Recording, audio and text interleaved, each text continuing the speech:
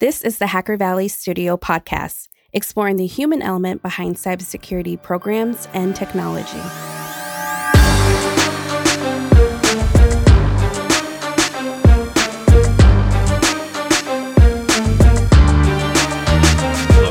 We've all been down the path of integration, normalization, and operationalizing our security data.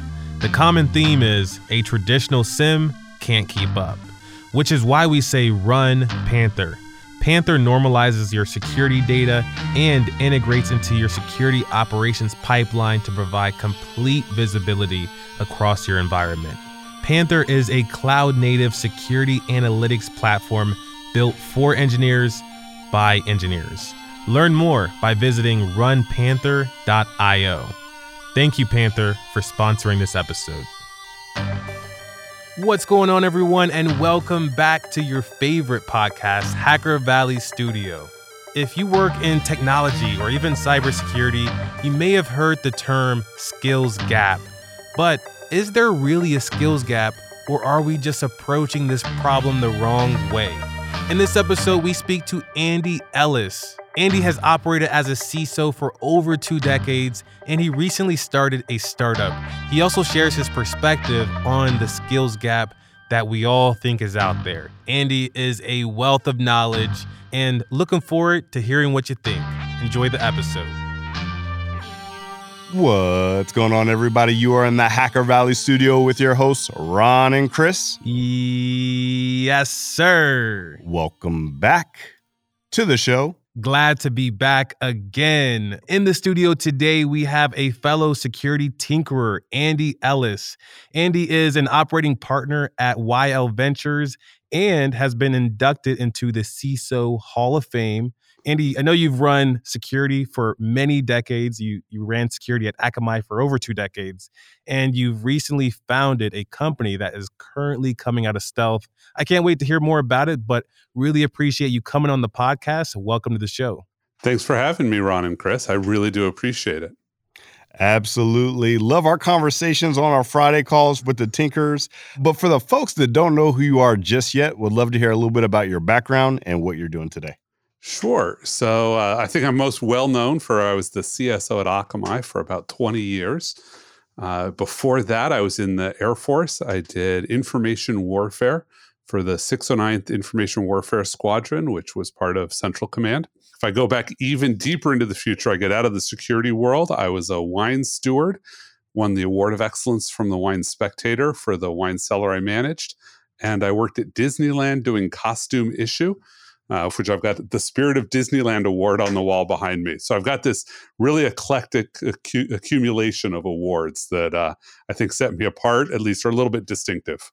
So what is it about your personality that puts you in these unique situations to win these awards? Is that something that came up for you as a child, or is that something you developed in adulthood? So I think it's something I had and something I've developed.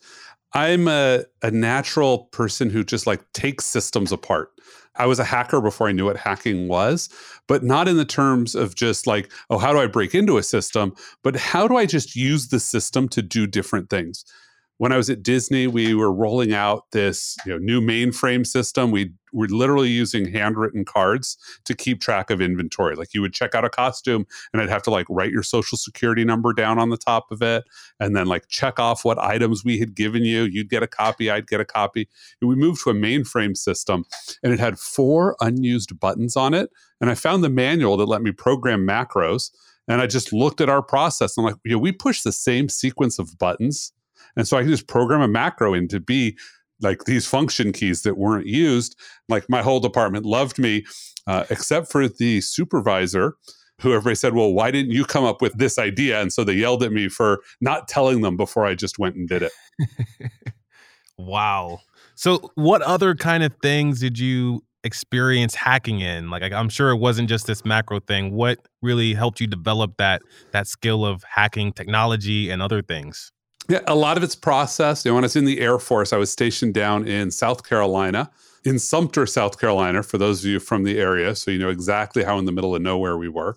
And for those of you who aren't familiar with the military, you have a thing called liberty and a thing called leave. Liberty just means you don't have to be at work right now. But leave means like actual vacation, like you can go away and you're not expected to be nearby. And so weekends are just liberty. You're technically still working and you're not allowed to go very far, 150 miles from where you are. Sumter is not 150 miles from anywhere you want to be. So you want to go further than that. And so we discovered like this little loophole in the rules, which was nobody recorded that you were taking liberty until after you got back. But you had to have your paperwork in before you left.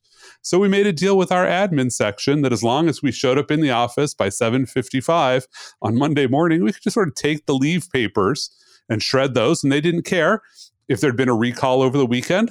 Then our leave papers were there and we were covered. But that way we weren't spending leave on liberty. It's like this little thing that you do to look at a system and just say, like, how can I tweak it to my advantage? The software pieces of it are just doing it at scale, in my opinion. So what would you, it seems like you've definitely done that to your career. What would you say is the number one hack that you've done for your entire career that spanned, like Ron was saying, over a couple of decades? Yeah, anything that you do that provides value, find some way to stop doing it, which sounds exactly the opposite from good career advice, doesn't it? Like most people would say, no, find the thing that produces value and do more of it. The trick is if you do that, you become irreplaceable. And irreplaceable people are dangerous because someday they're going to leave and nobody else knows how to do this. You're going to have to get over it. So you might as well just get rid of them right now. Sorry. The trick instead is to be unclonable. You want to have such a wide variety of skill sets. Nobody could ever do all of the things you do. But anything you do that provides value, you teach somebody else how to do it and give them the work. I love that. And one thing that I hear often, especially when you want to acquire skills that are so good that people can ignore you, you don't want just the valuable skills. You want the rare and valuable skills, the skills that can't be replicated or that haven't been replicated yet. And I think that we've run into that with cybersecurity in many ways, like just probably being in cybersecurity for you for over 2 decades. You were probably the first one around, right? I'm sure when you first started your career, there wasn't really anyone doing security. Were you originally hired to do security for these companies? Yeah, so for Akamai, I was originally hired to do security. My first job title was senior security engineer because I was coming out of the Air Force and they were tripling what I was getting made. So just to get to a senior engineer level. So I was happy with it. I got promoted to chief architect 6 months later when they realized they're like, oh, like you actually can do more than just like harden the OS, like you can see across the product set and see what we need to do. And then I took on the management of the security team. The first thing they made me do was lay off half the team. That was a fun introduction to management. And then I just grew it. But that's what I was hired to do. But I don't think they knew what security meant when they hired me. And so I got to write my own job description most days. Like, what do I want to do today? Oh, what looks like really good work that nobody is doing? And let's go do that. For everyone that's listening, whenever you come on the show, we send a link where you go and schedule your episode. And we have some questions to kind of get a feel for where the direction might go in the episode. And some people leave them blank, some people add things. Andy, you added something that I absolutely could not wait to talk to you about because I've been saying the opposite for the last 5 years at least. You're saying that there is no talent shortage. I'd love to hear where that comes from, and let's talk about that for a little bit. Sure. So I really picked this up actually talking to folks in the FBI, because the FBI has a cyber division. They have a hard time hiring people for it. And somebody made the comment, they said, the cyber division is going to go away. And I said, why? He said, we don't have a car division anymore. Every agent is a car agent. And at some point, every agent will be a cyber agent. And that really resonated with me. And as I looked at hiring, and I want to dive deep into some of the problems around hiring, but as I looked at hiring, I had this realization that most cyber jobs are not cyber jobs at all. They're jobs with the flavor of cyber. So we had the State of the Internet Security Report, one of my favorite things. We write this report. And most of the people who worked on it were former reporters and journalists. That we hired them. Usually they had worked a security beat at some point in their career, but one of them hadn't, because we could teach them the security flavor of the job much more easily than we could teach them the skills of being a journalist, which is what we needed for that job. On our compliance team, we had digital anthropologists, like people who were coming out of the digital humanities discipline or anthropology. We had librarians. are security architects. Half of them, this was the first time they'd worked in security, but they'd worked in life safety. Very similar skill sets, just a different application. Now, there are still, I think, core security jobs. When you want somebody who's going to actually look at source code, I think you need somebody who, has a software engineering background with a very strong security bent. You want somebody who's going to really look at how a system will break. That is a very, nuanced set of capabilities that you're going to need to build. But for 90% of the jobs in the security industry, those are insertion jobs. You can bring somebody from outside, and within 2 years, you won't realize that this is their first security job. I would say that probably a third or more of my team, it was their first security job, and nobody knew it because they were supported by amazing people around them. And they really had deep understanding of how to do the core work of the job in a way that somebody who'd, started out dealing with alerts was never going to understand. If we take this model that says, look, everybody who comes in has to, do DFIR and panes of glass and security operations, and then we're going to promote you out of doing that work to be a manager or a program manager or work in compliance. First of all, we're throwing away a deep technical skill set. Right. Because it's deeper than what you're going to need over in that space. And why do we think you're actually going to be good at that job?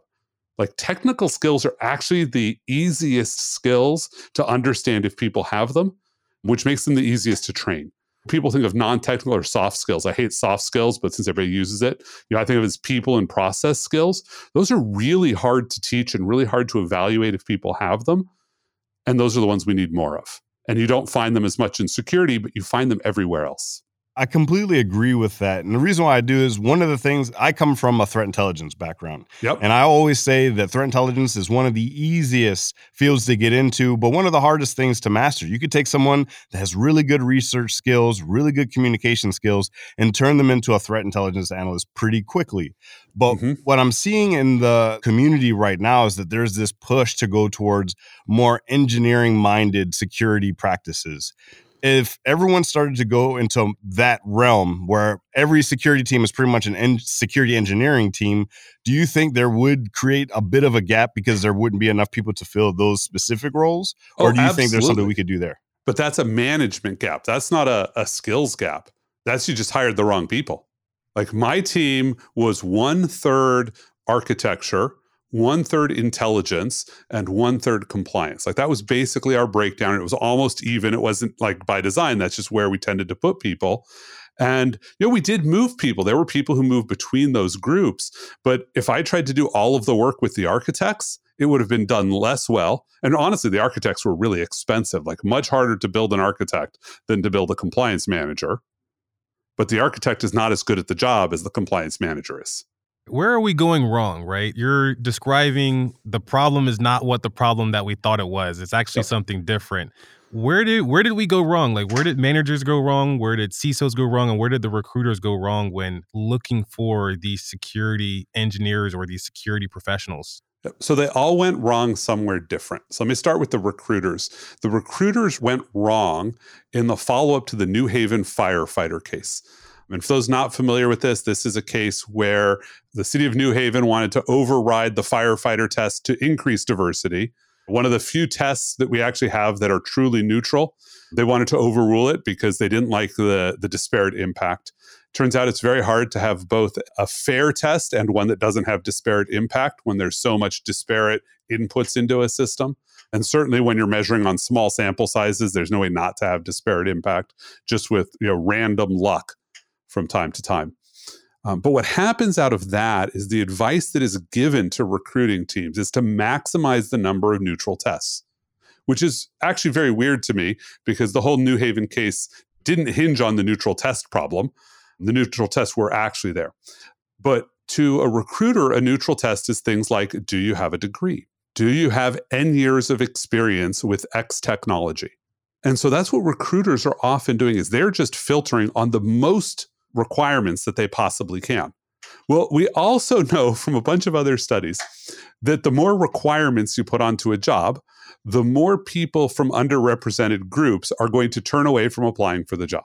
We can talk about why that is. There's, I think, a lot of different reasons. I don't think we truly understand as much about why as we think we do, but that's just a known effect. Now, what happens is all you have to do is get past the recruiter. So the recruiter can't really tell if you have 7 years of experience with X technology. They're just going to look and see, well, do you have X technology somewhere on your resume? And do you have 7 years of experience on your resume? And if so, great, we're golden. The fact that that technology only came out 3 years ago, they totally miss it. And then we see that, we see that you put out in a job requirement for, I need someone with 2 years of experience with this technology as an engineer.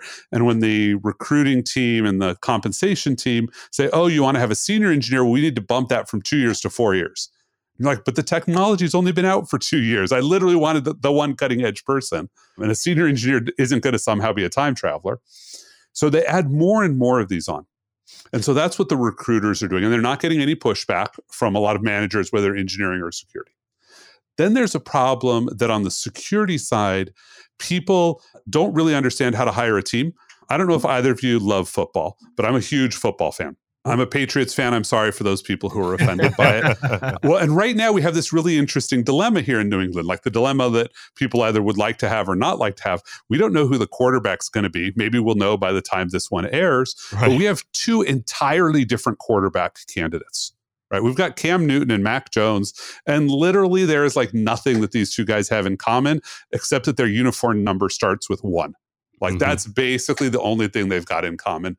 One of them is a stand-up pocket passer. The other guy is mobile and fast on his feet. Like, we're going to run completely different offenses with these guys. Imagine if I was trying to hire a quarterback. What job description could I write that both of them would work for? What most companies do is basically would have said, oh, Tom Brady has left. Let us write a job description for Tom Brady, except 20 years younger. Right. I'll tell you, first of all, Tom Brady 20 years ago did not look like Tom Brady today. So he himself would not have gone with that. But you narrow down your focus. Someone leaves and you want to find a specific person rather than saying, what are the 5 people I could find, any of whom would make my team better? That was a trick we would sometimes do. We'd actually literally open up 5 requisitions. The recruiting team was not always a fan of the strategy. And we would run them in parallel. And we'd say, oh, look, we've got a great candidate on track 2. We're going to go with that, and we're going to close down the other 4 positions. They didn't always love that I was doing that because it was more work, but I got great people out of it, and sometimes people we didn't expect. And then the other thing we sometimes do is we write all of the desired skills we would like for our whole team, but then we put them onto one job description. So instead of saying, you are part of a team that will have mastered these 12 technologies, we say, we want you to have had as many of those 12 as possible. And whereas you who wrote it were thinking, if you just walked in with one of those, I would be happy. That's not how the person reads it. So those are the hiring manager and the recruiter. Let's talk about what the CISO is often doing wrong. First of all, the CISO is often hands-off, right? They're letting people operate this broken process without challenging it and saying, hey, what are we doing differently? They're not building diversity into their pipeline.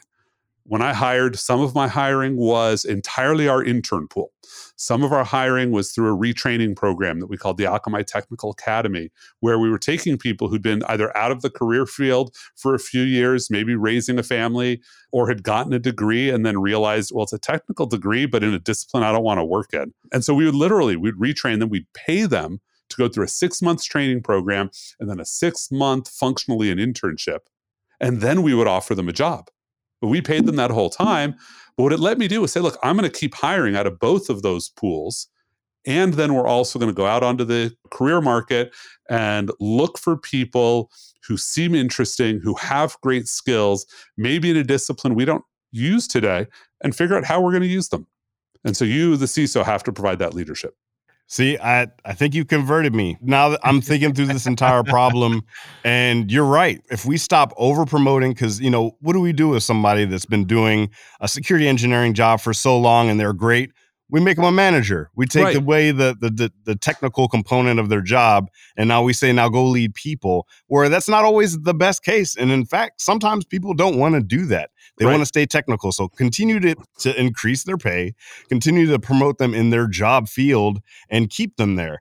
And for everybody else, look in creative places in order to bring them in. And that's one thing I've always liked about you, Andy, is that you really focus on the philosophy of leadership and really thinking intelligently about how do we solve tough problems. I'd love to hear, what are some of your major tenets for leadership that you go by today? So I think the number one tenet is that leadership is about investing in your people. And that's a little different from what people sometimes think about servant leadership, which is serving your people. It is about, at every opportunity, how do you input resources into your staff to make them better? You're going to get more work out of them. You're going to make them feel taken care of. Like, you're going to get all the benefits people mostly think about leadership. But leadership is about investment. And so what do you need to do to invest in your people? And then you just run that against everything you do, because there's not one panacea. It's not like you say, oh, I have an epiphany, I'm going to do this one thing and I will be an amazing leader. Instead, you have to basically do everything 1% better. So think about performance reviews. Like you two have done performance reviews, I assume, at some point in your career. So many. Right? And how often do you do them? Every year. Once a year? Once a year. And as somebody who's received one, now don't be a manager, be the person receiving one. Is the purpose of that performance review really to justify the bonus you're getting, or maybe to justify a paper trail to fire you in the future? Supposedly. Right? Do you get any other benefit out of the performance review? Maybe some feedback. Yeah, maybe some feedback. Once a year, maybe some feedback is not leadership. Like, performance management is an ongoing investment. If you surprise somebody at a performance review, they're going to be like, wait, you're giving me feedback now on something I did wrong 9 months ago? That's horrible feedback. Think about photography. Do either of you do photography? Even just with an iPhone? Mm-hmm. Yeah. Okay. So if you think back to before the smartphone, if you want to be a professional photographer, you would take a picture and then you'd have to go develop it.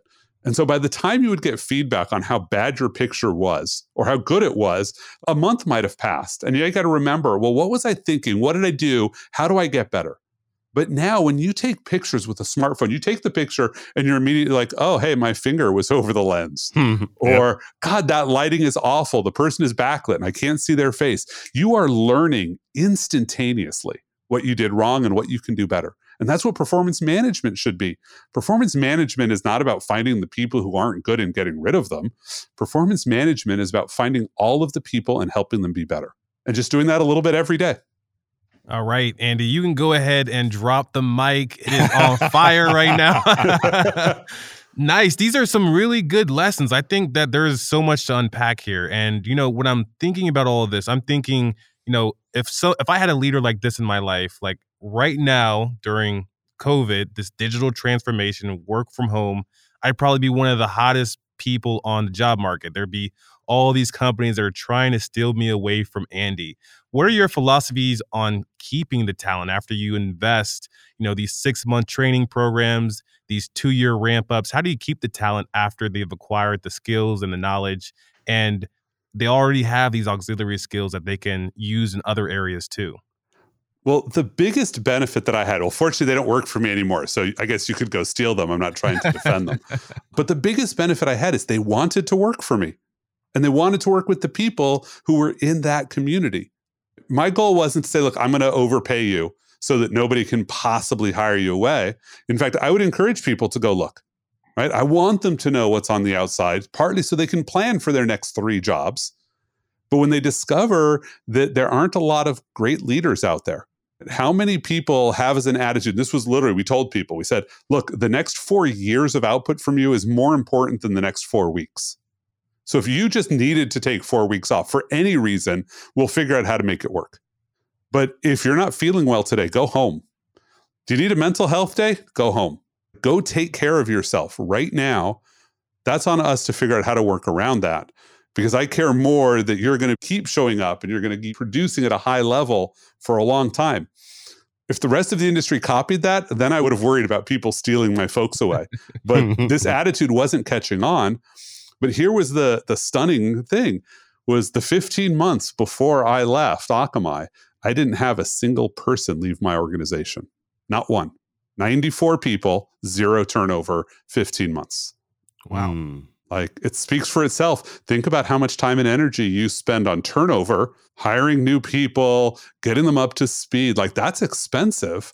I didn't have that cost at all. My people were basically like 20% more effective than any comparable team, just because we weren't turning anyone over. it seems like you've got something right. I think maybe you've failed enough in your past that now you've become this like enlightened leader, and now you're teaching others. What are some of the other ways that you're passing down some of this knowledge? Because obviously the folks that are listening to this episode right now, they've got the price of admission for sure. But how are you sharing this for everyone else that's in our community? So I got two things coming along in that. So one is a book underway. It's about 80% written.